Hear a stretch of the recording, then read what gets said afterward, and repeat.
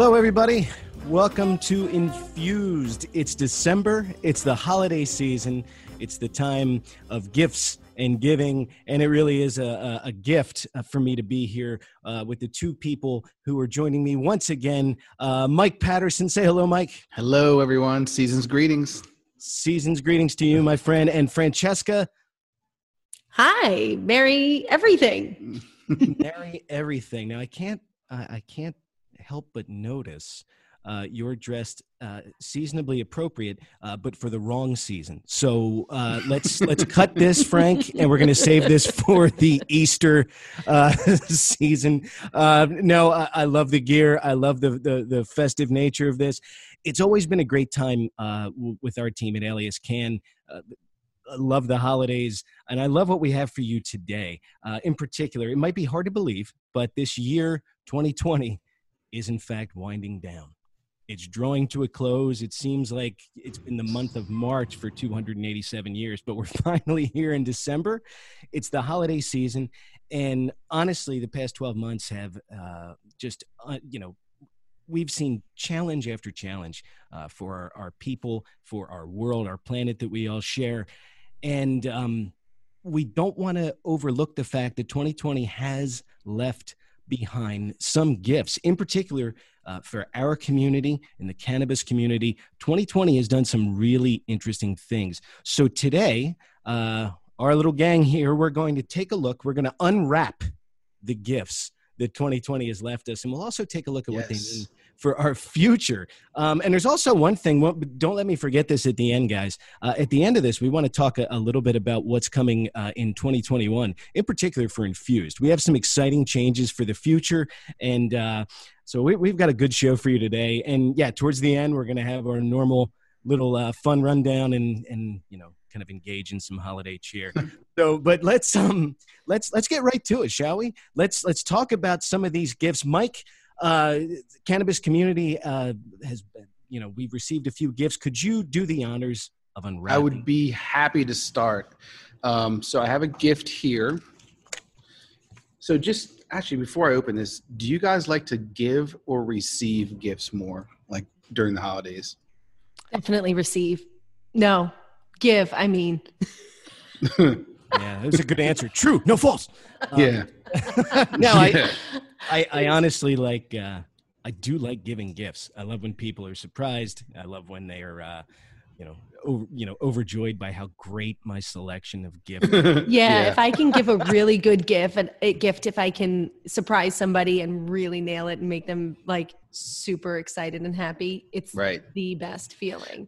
But I'm not going to knock receiving gifts either. I feel like receiving is a lot of pressure because I agree. If it's like there's always a bunch of people watching, and if you don't have the right reaction, like it could be misconstrued, or like I don't know. I just feel like it's a lot of pressure to receive a gift in front of a crowd. I'm right there with you, Mike. Especially if you have like a particular relative that you love, but just gives the shittiest gifts.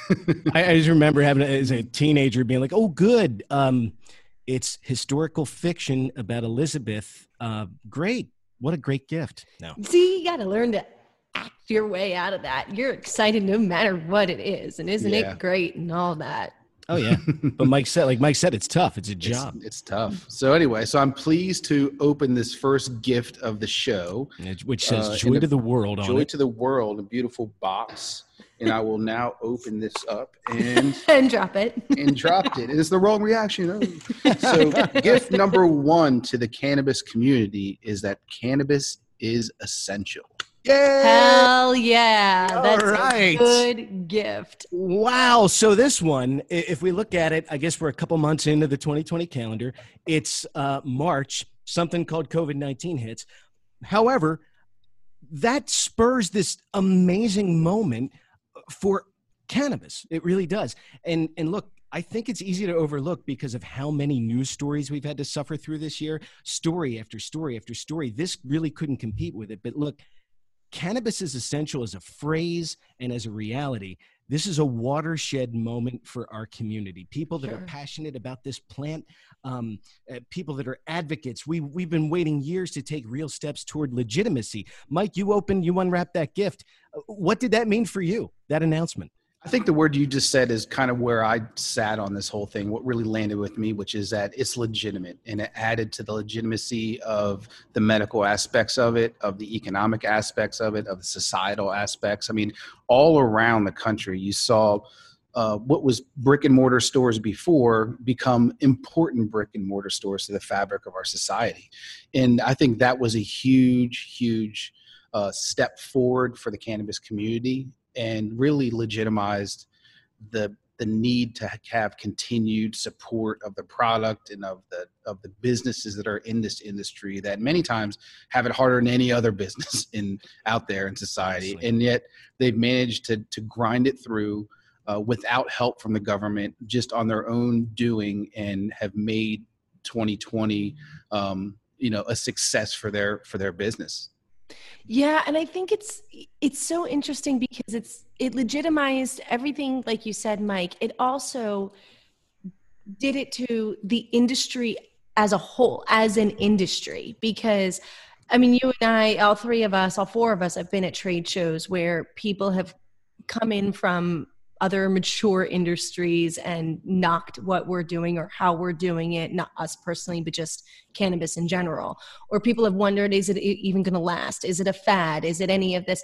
And now it's like, no, bitch, it's essential and it's staying around. I mean, think about when Trump got elected and named Jeff Sessions, and everyone in cannabis freaked out, right? Wasn't it Jeff Sessions? Yeah. Yeah. Okay. Yeah. All right. You looked like I was wrong, and I was. Yeah, it was so long ago, but so it was. Nice. But we were all like worried about, what does this mean? Are we getting our, all the efforts rolled back? And no, the answer is no. There doesn't seem to be much that can stop the momentum here. And then to know that, to feel that, but then to have the legitimacy of it being deemed essential in a pandemic is huge. It's huge. It is. I look at it, and I usually like a parallel here. I remember a great quote talking about when Mark Twain wrote The Adventures of Huckleberry Finn, and saying that here's the big thing it did. You didn't get to, you had to listen to a human being in this man named Jim. So when you hear Jim's story, Jim demystifies, he takes all that away from this word slave and replaces it with person, human being, story. I think with cannabis, it does very much the same thing, where we demystify everything about this. And, Mike used that term, brick and mortar. We're getting our cannabis. This isn't a guy in a trench coat like from our grade school DARE programs. This isn't some sort of dark back alley where you go to get cannabis.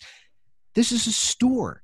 These are people that they're professionals. They're there to help you. Right. Yeah. And I think it really does that. And isn't it interesting, as another historical parallel, it's very much like the 18th Amendment. It was, we had prohibition. And then what happens in the middle of the Great Depression is like, all right, man, shit kind of sucks. Let them have a drink. Yeah. And we swing it. So we that helped to... Alcohol wasn't so much vilified anymore. And I'm wondering if this is going to have the same effect on cannabis and the cannabis community. One of the things, Mike, that look, 3 months into this and Cannabis Essential is announced, tell me a little bit about how you felt sitting back, watching business owners have to pivot barely 3 months into this new year and, a month into a pandemic. Look at how businesses shifted and made big changes in order to serve their patients and deliver. Yeah, it's been really interesting to watch it and also participate in it too, from Alias Can standpoint, because it's just impressive to have to make that pivot in essentially no runway of time. So you have a traditional model that they're just starting to get comfortable with. And things are going well, and business is growing, and then all of a sudden you can't have people come to your store anymore. So to pivot and to put in situations where you can still serve your patients and your customers through curbside pickup or by working together to create legislation that allows for delivery services where in states where they previously weren't allowed to have delivery services, that sort of coming together in the ingenuity and the togetherness and inclusiveness of the cannabis society as a whole is, to me, something that was extremely impressive. And I have to say unique, because you don't see industries working together and competitors working together because they know that, they can do more together than they can do alone. Yeah. And so it's one of those things that I really admired, the ingenuity and the drive and the creativity and the overall business acumen that these people came together with to create a solution that would, in the end, serve an audience of people that needed the cannabis. It's true. The idea of working together and that real communal aspect, it's hard to explain to people that aren't in the cannabis space, but we're like, no, man, that's genuine. And we have story after story about the early days of the pandemic where we have a patient in Oklahoma. Well, my mother, I'm her caregiver. She needs this strain. This Blue Dream is the only thing that helps her sleep with as much pain as she's in.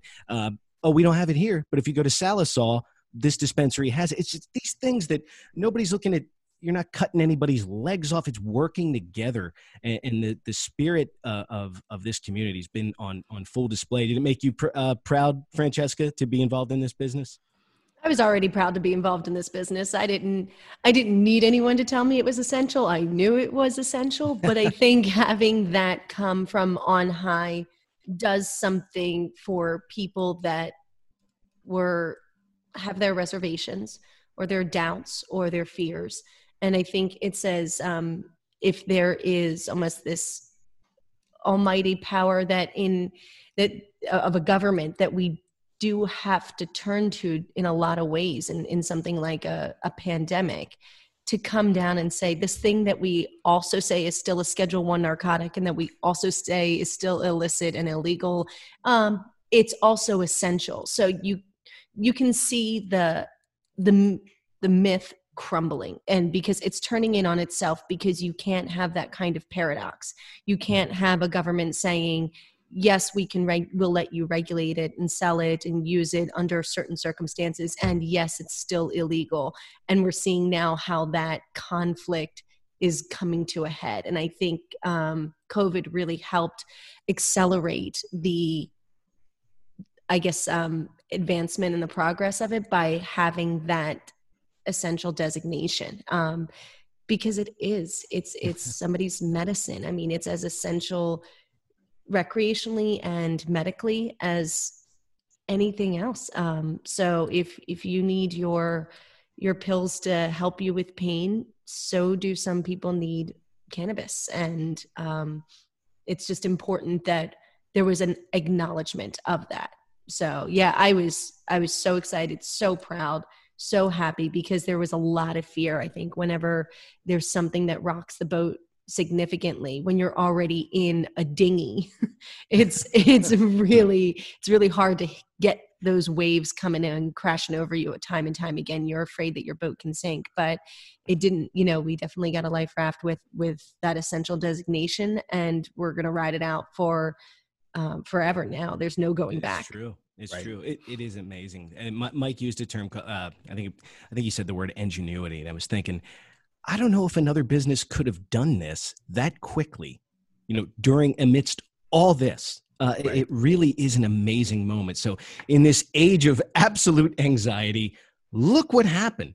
So to the fair 15 in the states that have it, smoke it, eat it if you got it, enjoy it. That's gift number one from 2020. We're going to move on to our second gift. Francesca, I believe that it was left at your location. So could you open it up for us? Wait, before you do that, Francesca, I think you should have to put your full costume on in order to present the gift. Agreed. So Agreed. For those of you not watching but listening, Francesca is dressed as Ralphie from A Christmas Story in a full pink rabbit outfit. So very seasonal.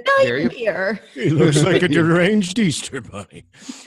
Complete with the feet pajamas. Wow. Oh my God. Yeah. Thanks, Mike. Because I didn't really pay attention there, but thank you. Unless you're wearing the full gear, the gift doesn't count. So do you want to ruin Christmas? Honestly. All right. All right. Well, thank you. We're correct now. Francesca's dressed back. Ears up. Let's go. Ears up. What's our second gift? So our second gift in our Peace on Earth box is the Last Prisoner Project success stories. Nice. Yes. Good gift. The best Goodness. This is Love a true gift to our community, but our society as a whole. These guys are absolute game changers, in my opinion. Please, everybody, follow them. Follow their accounts on social media. But donate. Donate. They have a great shop. You can get amazing hoodies, gear to spread the word, to know and let people know that you support the Last Prisoner Project. A true gift delivered to the cannabis community, wrapped up in a huge green bow. We believe in the power, the potential, the promise of this movement. And we also know we can't be here doing what we do without working to get some of the people that are locked up in there out and back into the society that is waiting for them. Francesca, you opened up the gift. Tell me your thoughts about the fact that the Last Prisoner Project was able to organize and get to work so well, and their impact on 2020. I know I asked you quite a few, so. Yeah, well, there's so much to talk about when you talk about the Last Prisoner Project, because they are really fighting the fight on such a ground level as each state decides to take on the fight of expunging criminal records for nonviolent possession, those incarcerated for nonviolent possession of marijuana. And so they are doing so much. One of the best stories that I've seen come out of 2020 is for a former, well, he's still technically a prisoner, Craig Sazal. So yeah. Craig's story is heartbreaking, and it's so, truly. I mean, all of these stories illuminate the problems, the deep-rooted problems with our justice system. And Craig, for those of you who don't know, was a first-time offender, nonviolent offender, and he was charged with marijuana conspiracy because he was repairing refrigerated trucks that were all kind of torn up on the inside. And those trucks were used to carry kilos of cannabis across state lines from one state to another. He did not drive the trucks. He did not pack the cannabis. He did not have any involvement, according to his testimony, in any way. And there's never been any evidence to show his involvement in the conspiracy or the participation in this quote unquote conspiracy.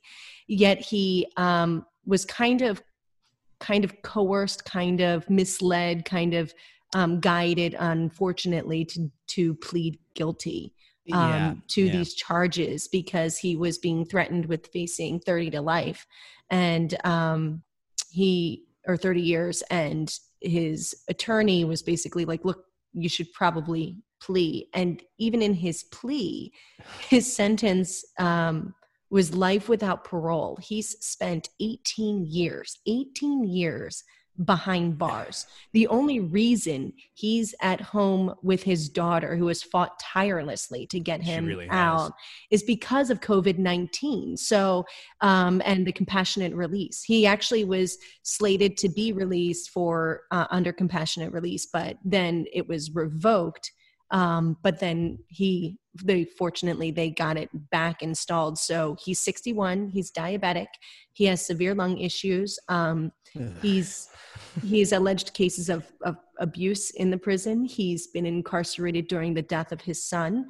He's been incarcerated during serious health crises, and technically he's still under imprisonment. It's just at home, confinement. So he's able to be with his daughter for the holidays. He's able to be out for now, but his sentence isn't finished. And I find that disgusting. It's reprehensible. It's abhorrent. It's unforgivable. It's unconscionable. And it's absolutely unjust.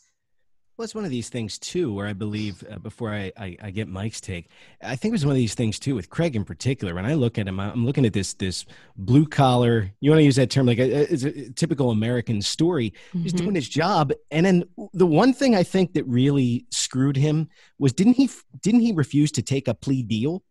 Right? Yeah. Everybody, like, that he was supposedly in a conspiracy with And this is what I mean. It's like, we're going to keep this guy. We're going to keep this guy behind bars. We're going to teach this guy a lesson. Shame on you. They entered. This is quite the year for them, Mike. 2020, in a year where people struggled to get a lot of things done. Not this group. The Last Prisoner Project kind of took the bull by the horns and said, during the months of COVID, here we go. Right. The thing about this case that really jumps at me is that I always thought that law enforcement and prosecutors try to go after the kingpins and the people that are higher up in the food chain. And they basically got the guy who is at the very bottom of the food chain on this. And it just goes against everything you think about the prosecutorial system and the justice system. And, so it's saddening to see how this kind of played out in reverse. And I think the other thing that really jumps at me, and I said this to Francesca when we were talking about this case in particular. I said, so if somebody flies in a bunch of marijuana on a commercial airline, then that means the person who put gas in that airplane is now also just as guilty as the people that are part of the conspiracy. Or the pilot or the person that brought the meals on board. I mean, if they're really easy to collar, exactly. And it just makes no sense. And it's just mind-boggling that it took 18 years to figure this out for this gentleman. Yeah. And it's not even done yet. And the thing is like he had a minimum of 10 years. He had a 5-year, I think, suspended release, and then potential for up to $4 million in fines. So you can not only take away his life and his freedom, but then you can, once he's released, still have a threat of this financial burden that would be insurmountable for most people. Right. And why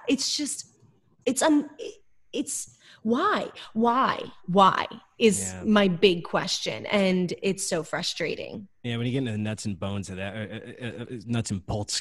one, it's just like you both said, it's just infuriating. You're talking about 18 Christmases, 18 Thanksgiving.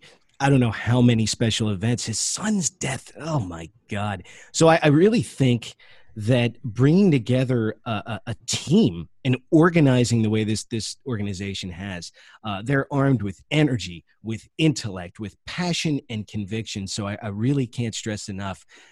Go to their website. You'll learn stories that they're not just there. You're not going to be mad all the time, but it's going to motivate you to do something, to write, to listen, to get involved any way you can. Because even, they helped out Sean Worsley this year. I mean, Craig Cesal wasn't even the only prisoner that they helped. Yeah. Do you want to mention Sean real quick?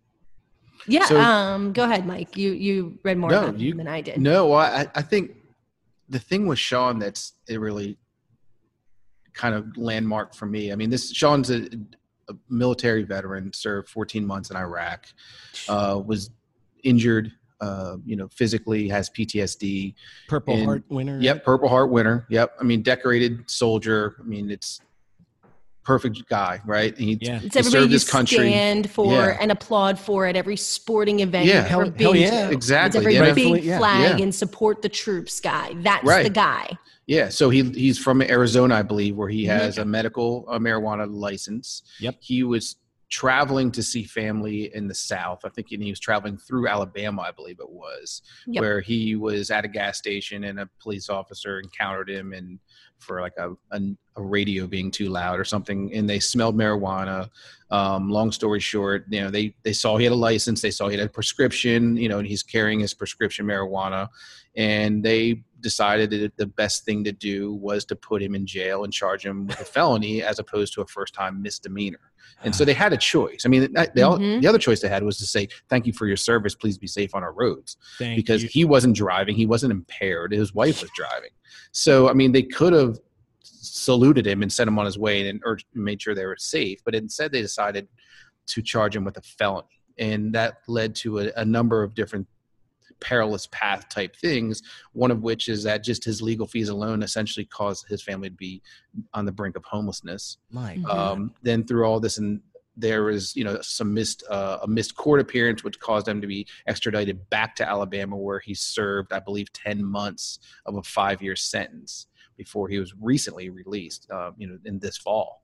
So it's one of those things that's heartbreaking that like Francesca described. I mean, this is a guy that when the NFL is doing the salute to service in October, I think, these are the people that come onto the field and everybody applauds them. And here you are that, that's a podunk town in Alabama where marijuana is not legal at all. And also alcohol is not legal in that town either, I learned. It was a dry town. So it was like Footloose. He's driving through like Footloose. Yeah. And and I get it. Alabama has their own laws, and transporting marijuana is risky if you're going from a legal state to a not legal. But to me, it's the judgment of the authorities in Alabama that I can't get my head around, and why they thought this was the best option for this gentleman and his family, as opposed to just saying, "Hey, let's move on here," and thank you for your service, and I hope you get to where you're going. It's mind-boggling. Yeah, no doubt. From what I read, Mike, I don't know if you saw this. It was he and his wife, like you said, they were getting gas at a gas station. His wife was driving, and she's his caregiver. She's his guardian because of his PTSD and his traumatic brain injury. He needs somebody, a court-appointed guardian, and his wife was doing that lovingly, of course. And he was outside of the car playing air guitar to the music that was too loud, that violated the noise ordinance. And this officer crossed basically the parking lot to take care of it. The officer, who's no longer serving on the force, whose Facebook is very telling of his stance on race, because I think it's worthwhile to mention that Sean is Black and his wife is Black, and that I don't think that is incidental in why he was treated the way he was treated. And the fact that they were trying so hard to be compliant. They lived in Arizona, they were traveling, they got arrested in Alabama, all these court appearances and everything going back and forth. They couldn't keep their home in Arizona, so they had to get, because of the felony charge, they had to get something in Nevada. And then that was only a temporary home or residence, because the only place they could get in such short notice was a month-to-month lease. So then the court said, nope, that doesn't count. You don't have permanent home to go home to. So come back to I mean, it was just insane what these people have been through. This man who went abroad, who went to places we would never go to dismantle IEDs and save lives and drag bodies off roads. And he's now being shuffled around as part of a system that is just seems like hell-bent determined to break him. Yeah. And he had a personal use of medical prescribed marijuana. He didn't have a bale of grass sitting in the trunk of his car. He had his own personal use. And and again, I understand that Alabama's laws are different than other laws. But at the same time, common sense has to always reign supreme in this sort of thing. And it just didn't there. Mike, that's the thing that bothers me. It's really, look, regardless of laws or whatever, you said it perfectly. It's really hard to get this situation wrong. And this guy did. It's time and time again. How can you not see it as intentional? Because look at some other, and I'm a major like true crime, goober. Really? But look at like some of the other violent, scary offenders out there that have served less time or similar time to both of these quote unquote criminals. So it's like, how are these people getting 7 years or 20 years, and Craig Zazal and Sean are just getting railroaded by this system that gives cuts to people that don't deserve it? It frustrates me so much, because it's such a relic of the war on drugs. And guess what? Drugs won. We won the war on drugs. So it's time to roll that shit back and forget about it. You lost, give it up. Find a new way. Do what Oregon's doing. Decriminalize, expunge. Let's go. But the good thing is, it never should have gone anywhere. You approach the guy because he's playing air guitar. It might be a band you hate or something. Fine. You realize what you're in. Thank you for your service. See you on your way, sir. That's where it stops. No, it doesn't stop there. It goes into court, and you have somebody with a legal background who's supposed to be a person of sound judgment that allows this to keep going on. So at the very least, this highlights our drastic need for reform. But look, the Last Prisoner Project, we want to thank you. You truly are a gift to our country and our Absolutely. community. And to Craig Cizal, to his daughter Lauren, who works so hard, and to Sean Worsley, both of you, Merry Christmas, Sean. Thank you. And his wife Ebony, who's had heart surgery and has a long road ahead of her too. Merry Christmas. Enjoy this one. We're behind you, and we're glad that you're home this year. And the best gift that we could give as a cannabis community is to give to the Last Prisoner Project and make their work easier by funding them. And then the best thing that we could do for everybody is to make Last Prisoner Project irrelevant by expunging all of the records automatically, blank slates for everybody. That's their thing. Till the last prisoner. Till the last prisoner is free. Thank you so much, Last Prisoner Project, and Merry Christmas to all their amazing team and the people that are helping. So there's gift 2. It's out of the way. Now, Mike, let's move along. And what do we have? Gift number 3. I have another box here, artfully decorated, and looks inside... Nice.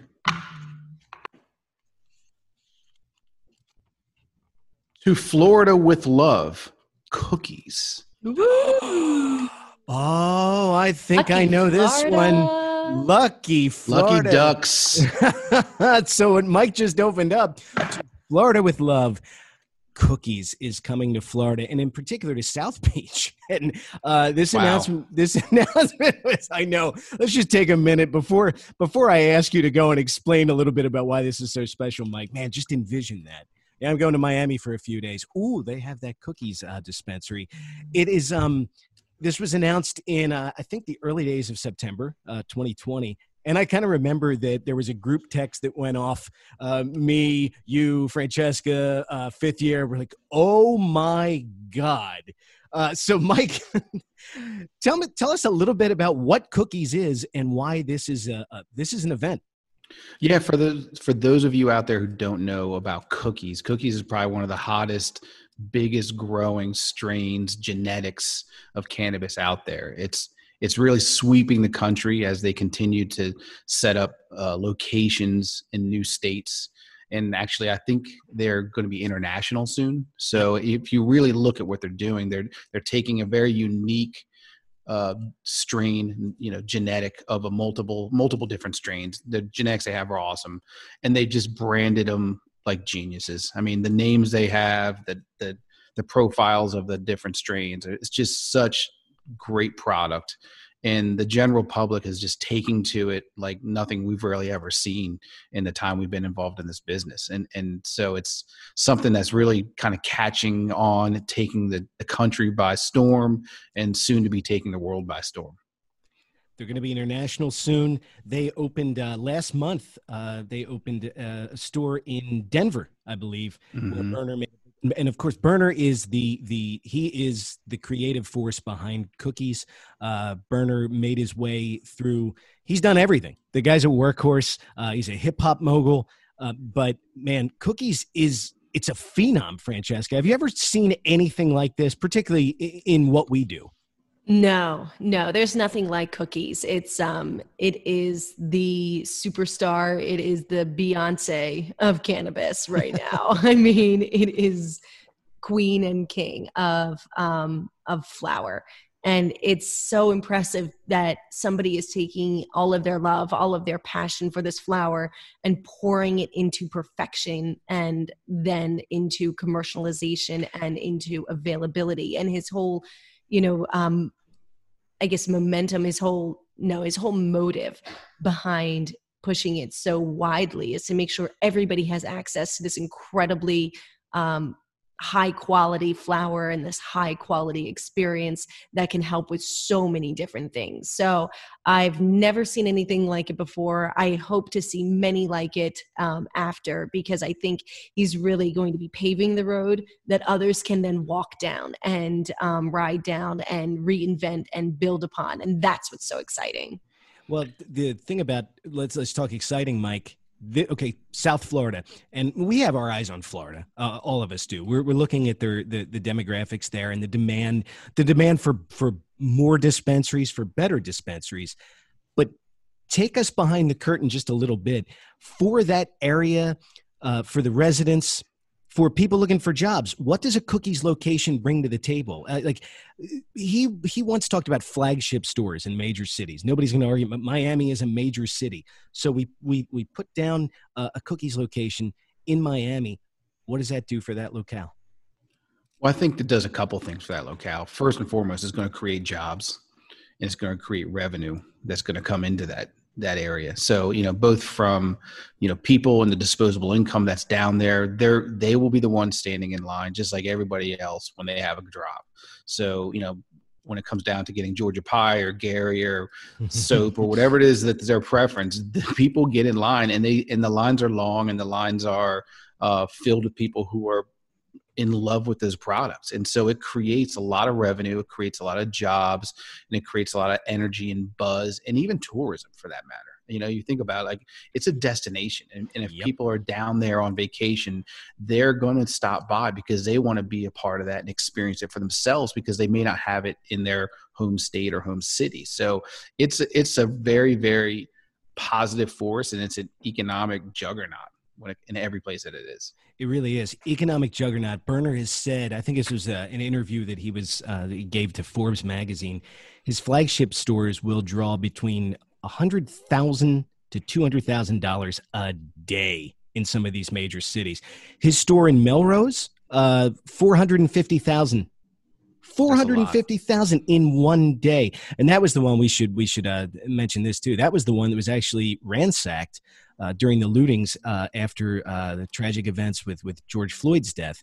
And I remember, man, talk about having a 2020 Berner, his response to seeing millions of dollars of uninsured product walk out of his store was, we can grow more flour, but we can't bring George Floyd back to life. I mean, this isn't a normal company, Francesca. This is a visionary company. It's a game changer in so many ways. Do you agree?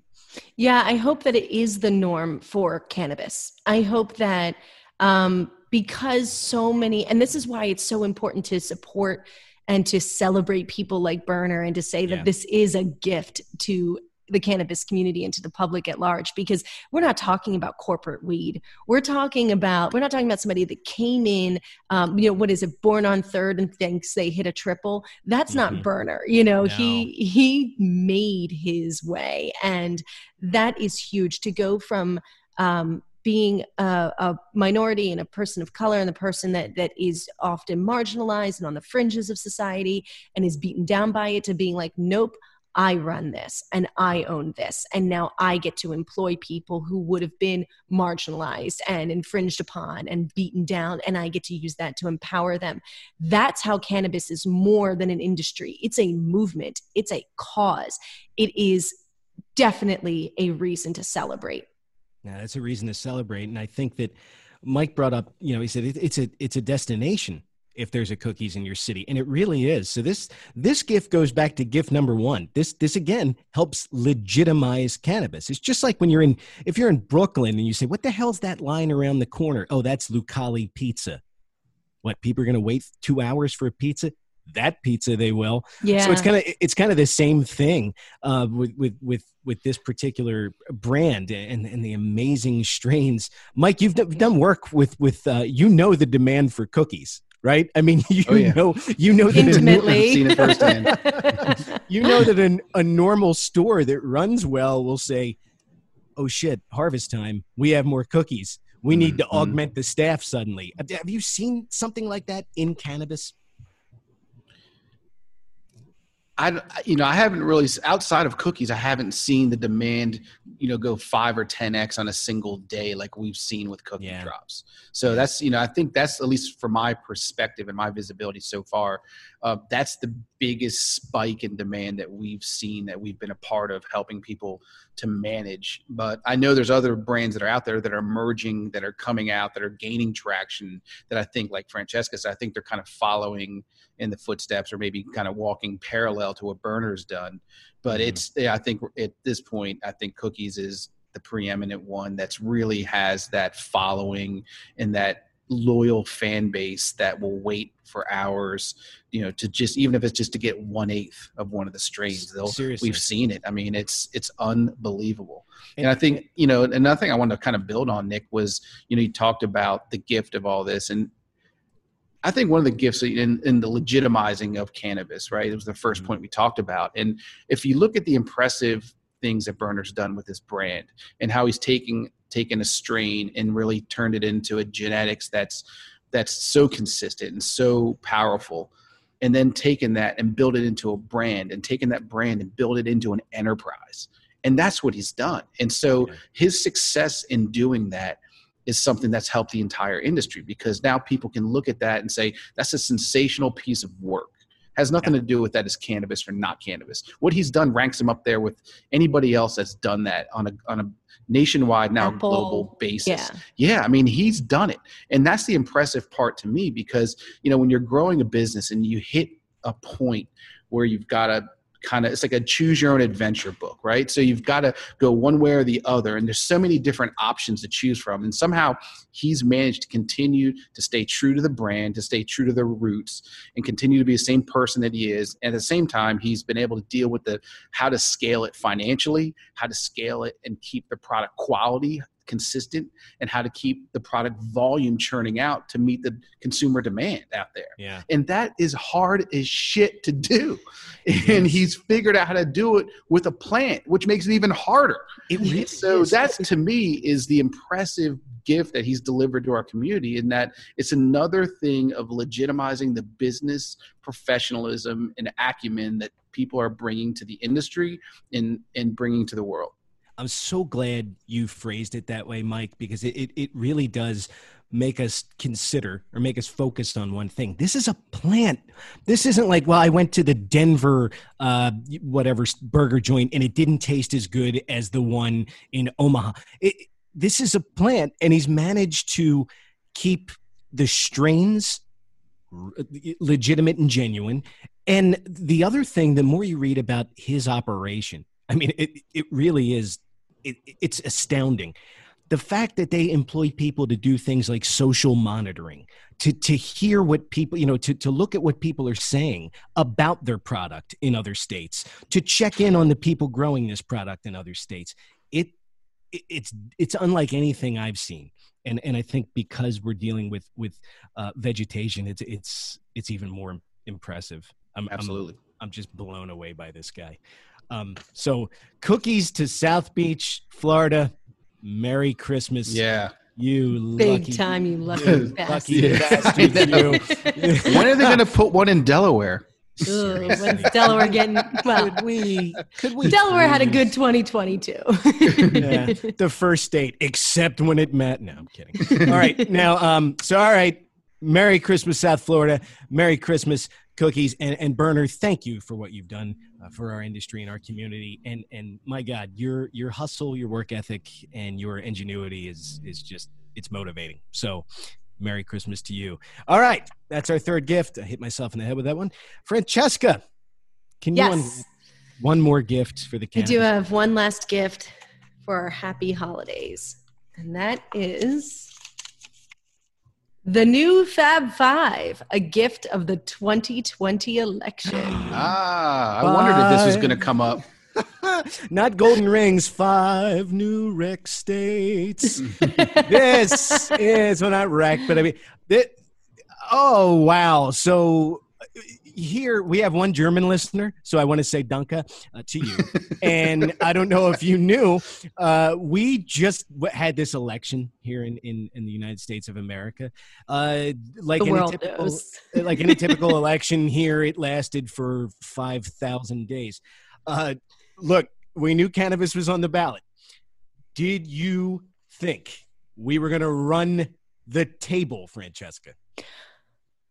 I have to say I had very high hopes, but wow, it exceeded even my expectations.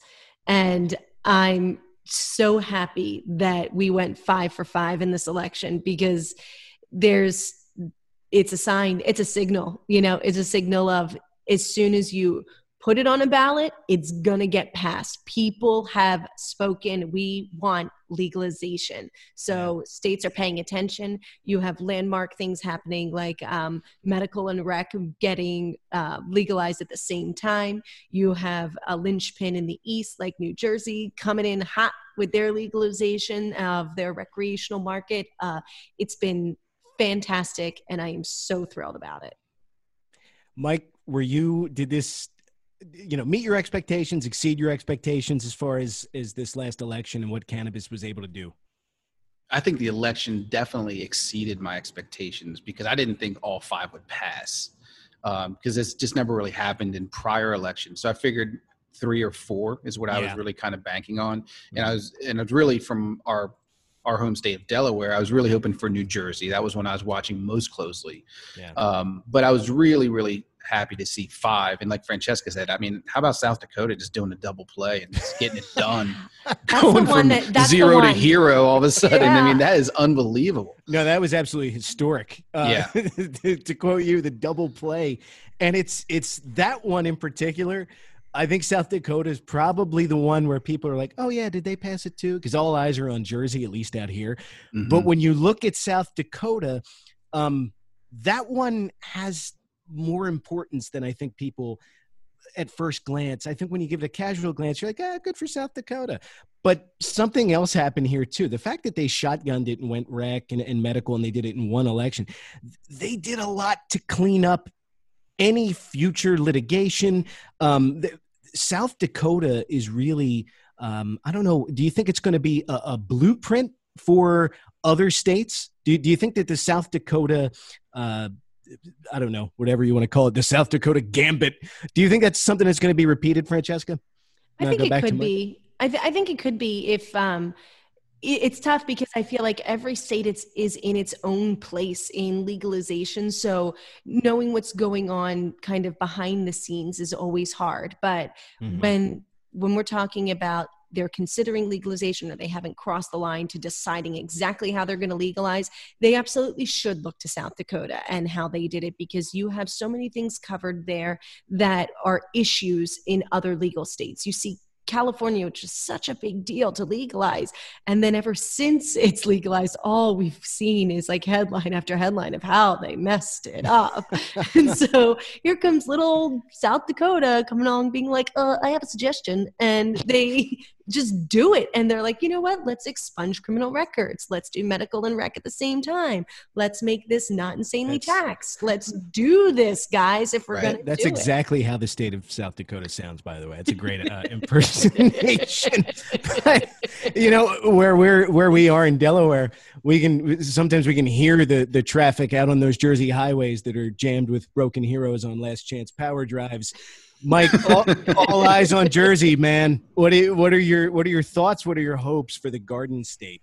So I think New Jersey is going to really set the tone for the East Coast, and I like Francesca. I feel like these states are learning from the predecessors, and they're seeing what mistakes other states are making and trying to handle that up front as much as they can. So I'm hoping that New Jersey comes through and really has a strong program from the beginning. I have not seen what their tax rates are going to be, and that's something I'm watching closely because we know what happens if you tax it too high. Francesca, have you seen the tax rates? I have. Oh. I've seen. All I saw was that their legalization statement was basically very broad and very simple. And they were saying to be taxed at the current state tax rate, which I guess is 6.6 percent, but individual, I guess, municipalities or counties or whatever they'll have tack it on. But they've already mentioned, like, guys, this is how you feed the black market, is to tax it too much. And Jersey's black market is choice. Right. So they know they've got to pull that business away. Right. So there hasn't been anything definitive yet on taxes because it's going to be like county by county or townships or whatever. Yeah. But so I'm really hoping that, like Francesca said, if they tax it too high, it's just going to be a bad thing and defeat itself. But let's assume they do it the right way. I mean, New Jersey is, a lot of people don't think of it this way if you're not from around this area, but New Jersey has a history of farming excellence. Like in this area, their tomatoes, as an example, are known, like known to be the best. People will drive over state lines to get their tomatoes. Now they'll drive over state lines to pick up some cannabis, I guess. So I think, their position, their background, their climate, that sort of thing, farming tradition is there. Geographically, it doesn't get a whole lot better than this. If you're sitting in North Jersey and you're a couple miles over a bridge to the people of New York City and Manhattan, that's a pretty big demographic over there, I think. Yeah. And then you've got Connecticut to the north, you got Pennsylvania to the east, and of course the real crown jewel of the East Coast, Delaware, sitting to the south. Please hold your applause. We're really, at the end of this episode, poor Delaware is going to have some bruises. It's getting punched around a lot. You have the Garden State is an enticing thing, like Mike said, because these are people that know how to grow. I mean, this is the state where you go to get the good tomatoes to make the good gravy, or sauce, whatever you want to do. But it's just the enticement of the New York market, the domino effect that I think we're going to see ensue because Jersey went. And then we haven't even talked. We've got think about the glass shops. Think about the smoke shops and the head shops there with the great, you're going to have to go to the Bada Bang. I want you to take Christopher. You're going to go to the Bada Bang. This is great. I'm so excited for what's going to happen. And we're going through a 4-year period where we've had to give. Think about the money we've had to help out and give to farmers. Let farmers grow cannabis. Yes, America. Yes, let farmers grow cannabis. Along with hemp. Exactly. Jersey's so fascinating and cool as going rec legal, not till January 2021, guys. So just, play it cool until then. But it means that we're very competitive over here in this mid-Atlantic area. What? Very competitive. Our East Coast Flyers are going to kick the devil's asses, but Jersey's definitely kicking ass in terms of legalization. However, it's like them going is definitely a big sign, and New York's going to get competitive. And sorry, Cuomo, it's going to have to happen. He knows it. He's already started to talk about it. And then PA is right there. PA's got a strong medical presence, and they've been able to actually serve their market very well. And the only hurdle in PA right now is a Republican General Assembly, because Tom Wolf and everybody's for it. So it's a matter of getting that implemented. So I think once that happens, and then Delaware will trot along and be like, us too, probably. Because otherwise we'll just take the 15-minute drive. Yeah, or not a big deal. Drive, go to other states, which is why it's so great to be in this area. You can really dart in and out, and that competition and knowing that your people can move that easily makes it there's a lot more pressure on states to legalize and to be involved in it. Let me ask you guys this. We talked, the first gift was that cannabis was essential. Do you think that the events of cannabis becoming essential back in April, April-ish timeframe, do you think that helped the states to pass these measures when they did during the November elections? No question. I think it's I don't think there's any question about it that it did.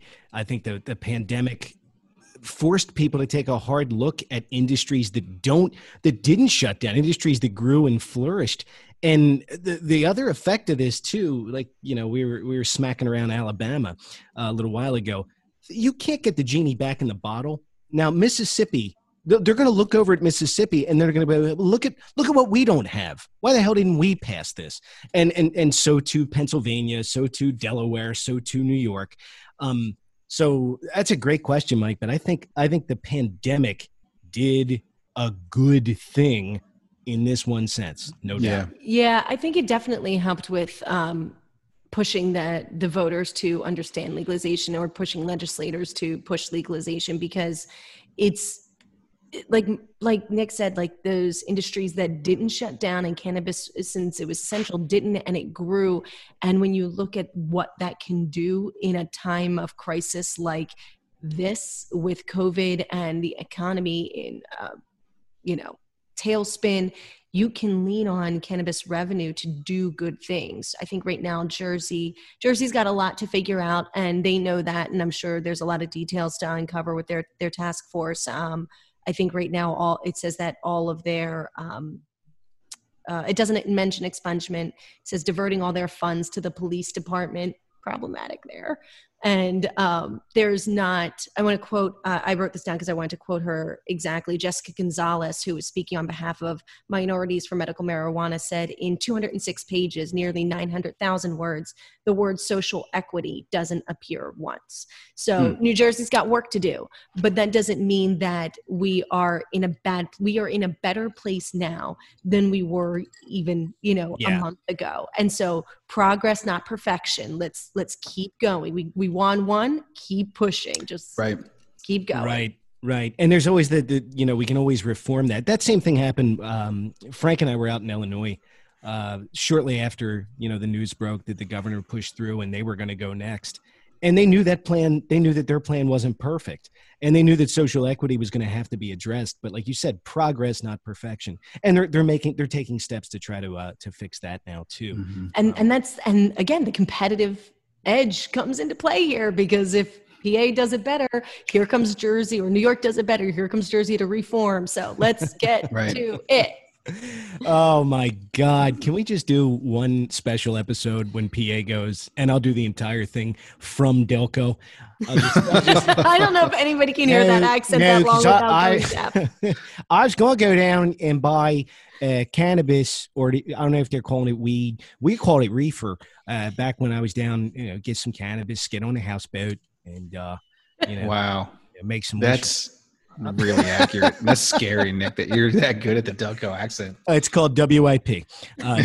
Too many years of listening to WIP. I'm going to hang up and listen. Speaking of which, so those are the gifts that were given to the cannabis community. Good holiday. Thank you, Mike. Thank you, Francesca, for unwrapping those and for the lovely way that you articulated what they meant for our community. That was highly enlightening, and I want to thank you for your participation there. I just banged the table, so I'm going to get yelled at for that in a little bit. But it's just a joke. Now, look, I wanted to ask you real quick. Infused. We're new. We're in our second episode as Infused, but I want to talk to you both about some things in the new year. Mike, we're planning some changes for Infused. So can you tell us about one of those changes and what's going to take place? Yeah, I think there's a lot of really cool things that we're looking at doing to continue to evolve Infused. And one of which that we're actively working on is creating a set on site that we can do some on-location filming rather than using our virtual, like remote location stuff. So we're looking for early next year, January, February, March, whenever we can safely get back together and reconvene as a team to bring Fifth Year back in the mix and bring everybody together and get our set kicked off with a really, really cool, kind of comfortable, great vibe set for our show here. So we're going to have a set in the new year. We keep planning it. It's great. Every time I get in here, I get some new ideas and some other changes on the way, Francesca. We are going to have more people involved. So we want to bring on some guests next year and have you hear from other experts, other people in our industry, and hear what their experiences are so we can ask them questions, get answers, have new voices in here, and we're really excited about that. We're very excited.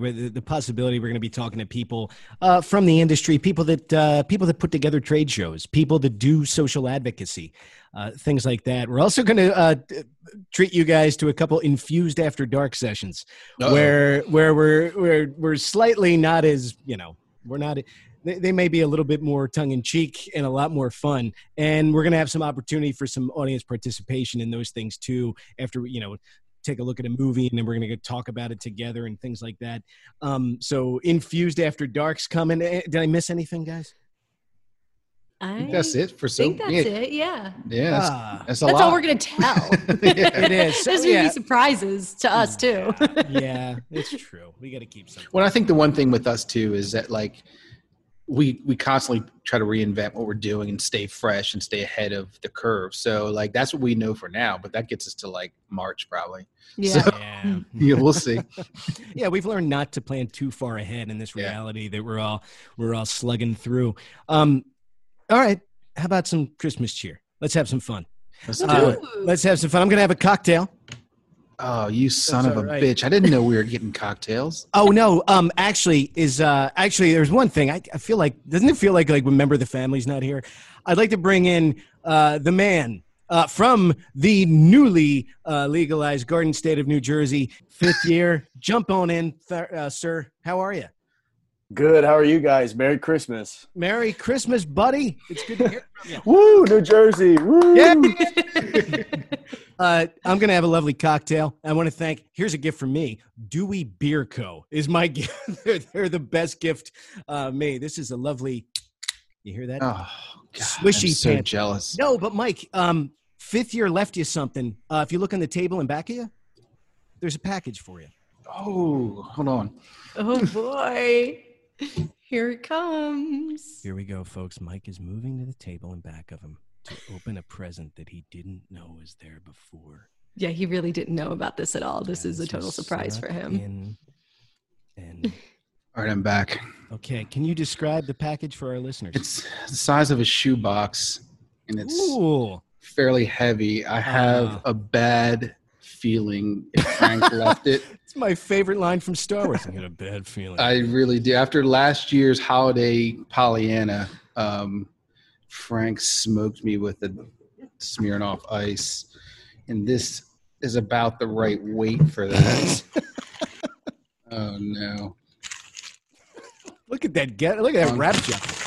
Unwrapping newspaper. You son of a bitch, Frank. I'm in the doghouse now. Yeah. This is... Oh man! Merry Christmas. Merry Christmas, buddy. Merry Christmas, buddy. So, my God, he can house a 40. Mike's currently absolutely destroying the Smirnoff Ice right now. Oh my God, this is impressive. Yeah, Mike is really. I'd be dead. Yeah, I'd be dead. That thing. Woof. Well, to traditions. Now, he's not one to back down from a challenge, whether that's the ice and that looks or so otherwise. Easy. Yeah, he does make it look easy. While Mike's doing that, while he's enjoying that was refreshing. That was like a Gatorade for Mike. Oh, wow. Frank, you're setting yourself up for a nice raise. Yeah, I might just have to stay up here in Jersey. I don't know. You got cannabis. You don't have that. Mike would, trust me, if they found a way to get you a pizza during a staff meeting while you were on a Zoom staff meeting, they're going to figure out a way to ice you. If I keep burping, it's Frank's fault. So Frank's got to edit it out. Let me ask you this. We'll start with you, Mike. Give me the best Christmas song as well as the worst Christmas song. Start with the best. Ooh, wow. The Nat King Cole Christmas song is the classic one. It really is. Yeah, I mean, that's hard for me to not say that's not my favorite one. The worst one, wow, that's tough because there's a lot of remakes that are just garbage, Justin Bieber remakes of stuff. And and so I don't know if I have one in particular that jumps out as me, one that I just can't stand. I mean, but there's just a lot of bad remakes. Yeah. It's like whatever Michael Bublé did. You're like, dude, we didn't need you to redo that. We already had Bing Crosby. We're good. Francesca, what's the best Christmas song? I'm going to be a real basic girl here and go Mariah Carey's All I Want for Christmas Is You. Yeah. You can't help but sing along. Strong. I've never. It's a great marker. I've never heard that one. It's rarely played. Could you sing a little? Now tell me the worst one. Christmas Shoes.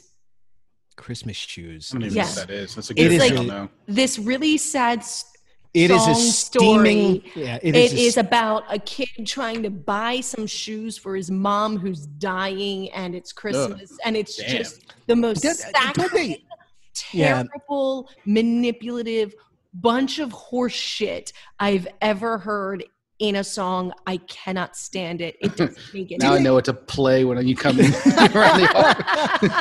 Didn't they go an extra step? And doesn't the kid try to buy the shoes from Jesus for some reason? No, it's because his mom's going to meet Jesus that night. So you got to make sure she's got some nice shoes. Yeah, you want your mom. You want your mom's got to be wearing the slut pumps when she meets Jesus. What is this? I hate that. Oh my God. It is a steaming it's pile. A terrible song. It's Slut bombs. Steaming pile of Yuletide shit. No shame. Frank, no shame in your sex game. Frank. Oh, I'm kidding. Come on. I know. I'm with you. Frank, what's the worst Christmas song? I hate Frosty the Snowman. Yeah. Fuck, Frank. Why? Yeah. You don't like peanut butter? You don't like Frosty the Snowman? Well, I do not like him. I just don't like the song. I got to make a note there. But as far as a good song, I mean, Feliz Navidad is a great song. The best? I mean, just mumbling through the words when you're hammered at a Christmas party is so much fun.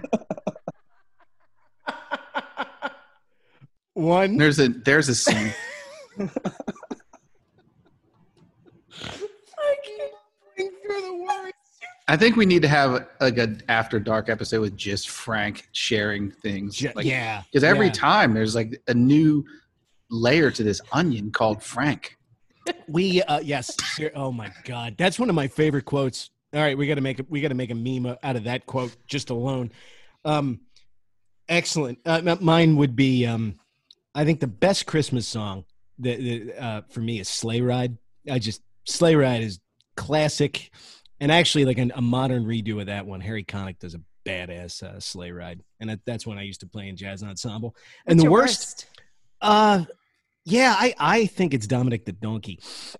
And that's a good one. That's a real good one. It's for a number of reasons. That thing, it doesn't matter what the Italian people do to progress. That thing is going to keep. It's like an albatross, and forever. Dominic the Donkey. What the? It's terrible. It sucks. It just reinforces stereotypes. They're like, melody you're Italian. Where's your Christmas donkey? Hey, whoa, hey, come on. Yeah. All of us Italians, we bang our. That's got to be a strain name in New Jersey. You know that, right? Dominic the Donkey. Holy shit, that's strong. That's a really good one. God. They're going to have a whole new set of strain names coming out of New Jersey, too. They are. Frank and I, as the Italians here, we're always getting caught banging our heads against bricks and thinking coins are going to pop out and all those different Mario Brothers stereotypes. It's true. It's good that you didn't include me in that as I thought Francesca was Sicilian. I'm Sicilian. I'm not Italian. Oh. Jeez. Okay, here's another. Here we go. A whole nother After Dark cut. I have one for you guys that it actually Frank just crystallized this actually when he brought up Frosty the Snowman. I want to know about the best villain from a holiday movie in your point of view. And I'll give you one. Remember that Frosty the Snowman cartoon? Kind of. Yeah. Oh, yeah. Yeah. The villain in that was supposed to be the magician. Now, as an adult, if I see that, I'm like, no, the kids were the villains. They were assholes. They did take that. But so the best villain from a holiday special, Francesca. I might get roasted for this, but it's Hans Gruber from Die Hard. I love him. So he's the best / worst. Die Hard's a Christmas movie. You can't go wrong with Alan Rickman, can you? You can't. You cannot. No, he's the greatest. Frank, do you favorite best villain in your opinion from a Christmas special? I don't even know if I've ever watched a Christmas special. Jesus Christ. So this is the clip from this episode. This is here we go again. You always ask me a question I've never been asked in my whole life, and I don't know the answer. That's why I'm here. Frank, have you ever seen like Rudolph or like any of those stop motion claymation Christmas movies? I mean, like maybe, but like I don't even know who the villain would be. What about in Christmas Vacation? I love Frank. He's the best. No, I think we don't want you to find it the villain in Christmas. Oh God. So Mike. Mike, best villain in a Christmas special movie. That's a good one because there's a lot of great characters. So like in Christmas Vacation you brought up, but I immediately go to the mother-in-law who's always trashing Clark's like lights. What a terrible waste of resources. I was thinking husband. The neighbors. I was thinking Margot. Neighbors. Todd and Margo. They're awesome. I mean, Margo. just Christmas Vacation that's my favorite one. Like Uncle Leo. Oh God!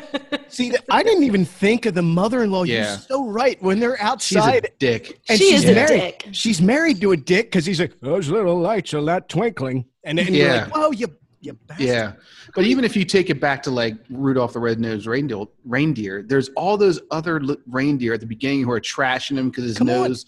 They're like dicks. How about his own father? That was mine. Donner is the villain of that freaking movie. Donner, no son of mine, you asshole.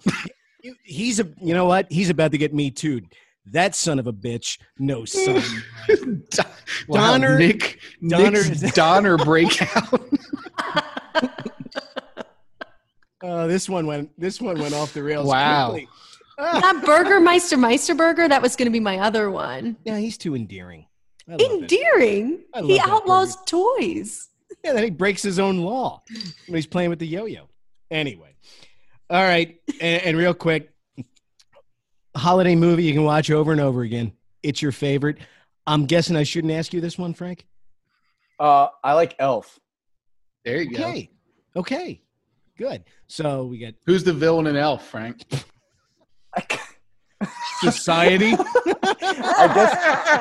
guess the dad, because the dad hates Christmas. So, like... Very good. No all right. The midget could be considered a villain. In the Dinklage? Yeah.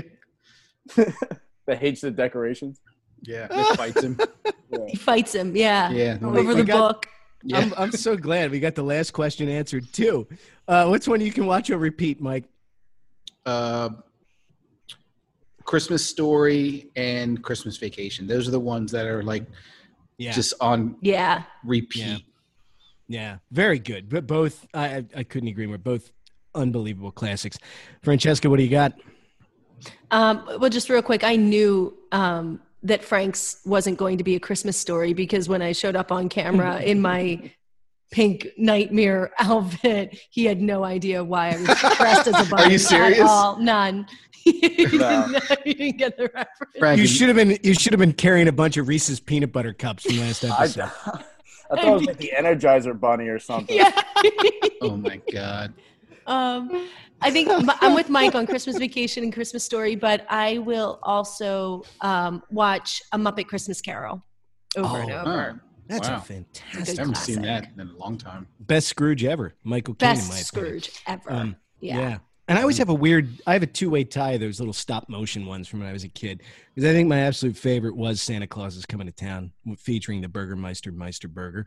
But there is that bizarre Elseworld thing known as Santa Claus is Coming to Town that features the demigods, I guess, the Miser brothers, Heat Miser and Snow Heat Miser and Cold Miser, whatever. Yeah. I mean, you talk about something you could have an edible and really enjoy. Oh, good Lord. Yeah. So that would be mine, and that's our little fun. So I have twin nephews, and we called them. One of them was the Heat Miser, and one was the Cold. I think there was a school play. Now that I think about it, and they were cast as the Heat Miser and the Cold Miser. I thought you were just doing that based on personality. I was like, your family's mean. No. It was a school play, which is also a little fucked up too. You think about the teachers, like, you're the Heat Miser and you're the Cold Miser. Yeah, that is so funny. Why were we cast? Oh God. So Nick, real quick before you wrap up, I have a gift for you. Unfortunately, like some gifts that it's not ready. But my gift for you is a year of TSA passage without being cavity searched. For those of you who've never had the opportunity to travel with Nick like I have. Oh, it's fun. Virtually every time in the airport, I see people looking at Nick for no reason, and they put the rubber gloves on, and I just scoot right through and move on. And about 2 beers later, here comes Nick after his cavity search, and he's ready to go on his way. For some reason, you must have a look about you because you get pulled aside every time we go away. Every time. I think what was it, Frank? We're going to CWCB Expo in Manhattan, where I got they got me at a train station. Oh yes, it's hard. You're like the only guy ever. Yeah, and I think we had edibles. Somebody saw something and said something. Oh, we definitely had edibles, but I think the guard dog scared the shit out of you. Yeah. That thing was mean, and I love dogs. But we had edibles on us, and I just remember turning to Frank and be like, "Be cool," and he's like, "You be cool." And so I'm gonna get on the train. You let me know what happens. Yeah, and I wouldn't blame you, buddy. I wouldn't blame you, Mike. That is the gift that keeps on giving. I didn't know anybody could get back roomed at a train station. Wow. No, and then did you also get back roomed at a bus? Yeah, and then that's when you told me when I was like. I was almost out, and the guy said, "Turn your head and cough," and you told me that wasn't normal. That wasn't a part of the real search. Look, that would be a true gift. I had this next little note here, though. I wanted to let each of you, the co-founders of this company, I wanted you to say something to our audience and to anyone for the holidays. But I wanted to go first.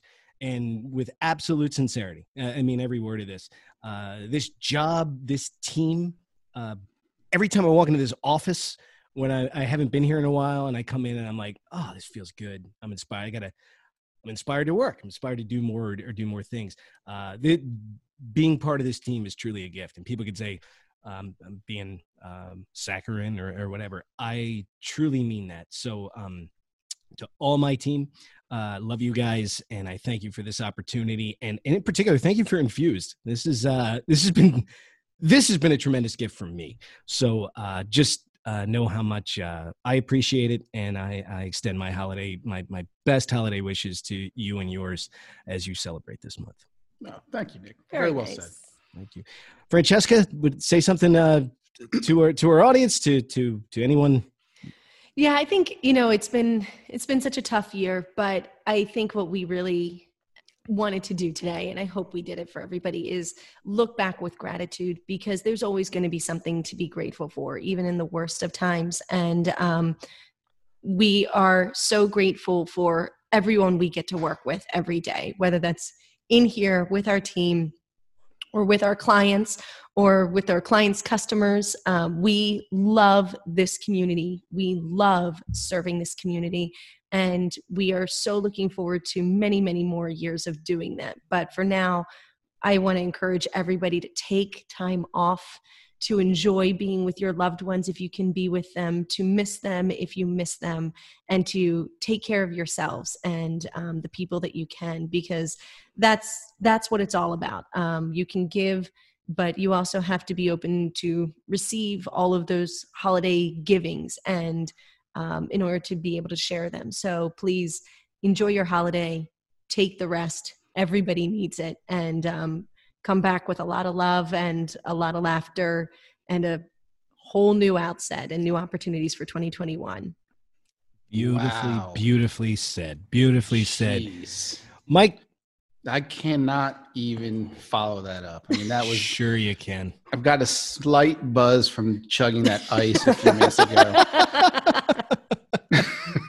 But no, Francesca said some really, really wonderful things. And it's really, we talk a lot, when we first started trying to think about this business years ago and what we wanted it to be, we want it to be more than just us and more than just our team and more than just our clients. We wanted to be a part of the fabric of the cannabis community and be a part of change and be a part of positive influence and a part of positive progress for the industry as a whole. And so to be in a position where we can do that and we can continue to grow as individuals and grow as a team and grow as a industry, that's like the best gift I could possibly have. So I'm super grateful for that. I'm excited about what's ahead for us. I'm proud of what we've done. I love our team. I mean, we had a staff meeting a week or two ago and I got like a little choked up, and Ashley, who's on our team, also kind of called me out on it. But hey, Ashley, are you crying? Yeah. Merry Christmas, Ashley.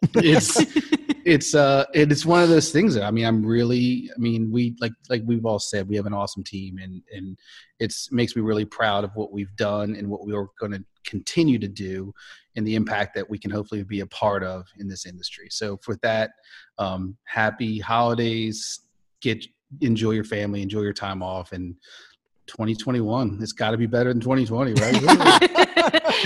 Well, with the first state having the president-elect, let's hope so. TM, Mike's got to make a bumper sticker out of that. And you know what?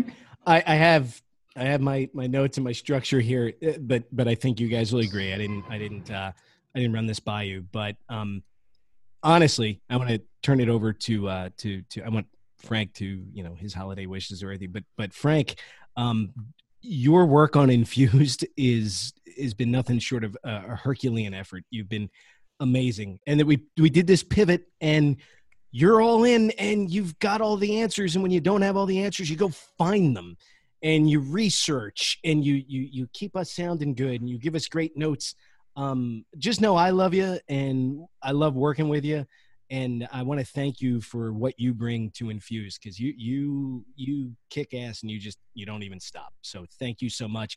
I want to give you the floor because Well, thank you so much for the kind words, Nick. And this has been a treat this past year to see how far we've grown. I know it's been a really hard year. We've seen people come and go, but the laughter, the excitement of working with you guys hasn't left. Being up here in New Jersey, I was able to actually come down last week to the office, and I just miss being around you guys and having our meetings and talking about our ideas and being creative. And Infuse is a part of that. It's something that we all thought of, we wanted to do, and to see it come to life and work and be successful is like a treat.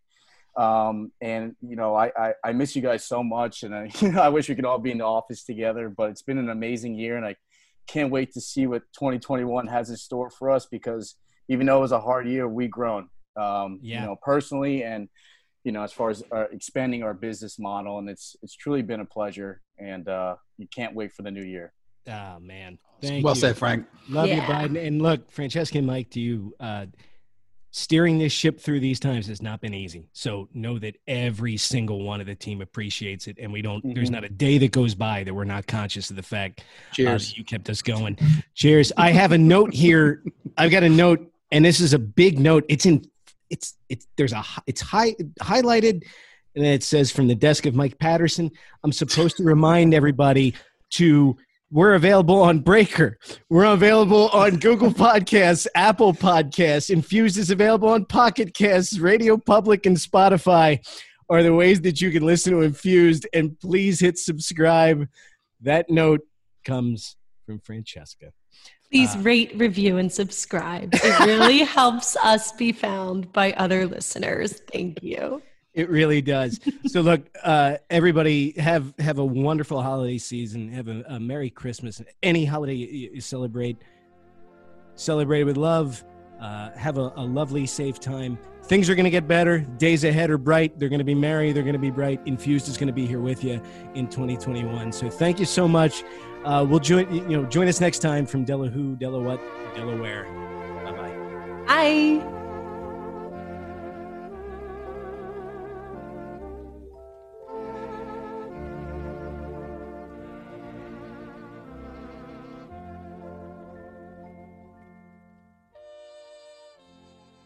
Thanks for listening to today's show. To check out more great cannabis podcasts, go to podconnects.com. Here's a preview of one of our other shows. Hey everyone, it's Ryan from the Cannabis Connoisseur Podcast. If you're looking for ways to utilize cannabis to keep you healthy, strong, and sharp, come join us every Wednesday where we dive into the best ways to use cannabis to optimize your life. Topics include cannabis and athletics, cannabis for productivity, cannabis for anxiety, cannabis for a healthy immune system, and so much more. If you're a curious connoisseur, this show is for you. So please head over to our page, and we're looking forward to seeing you this week. Bye.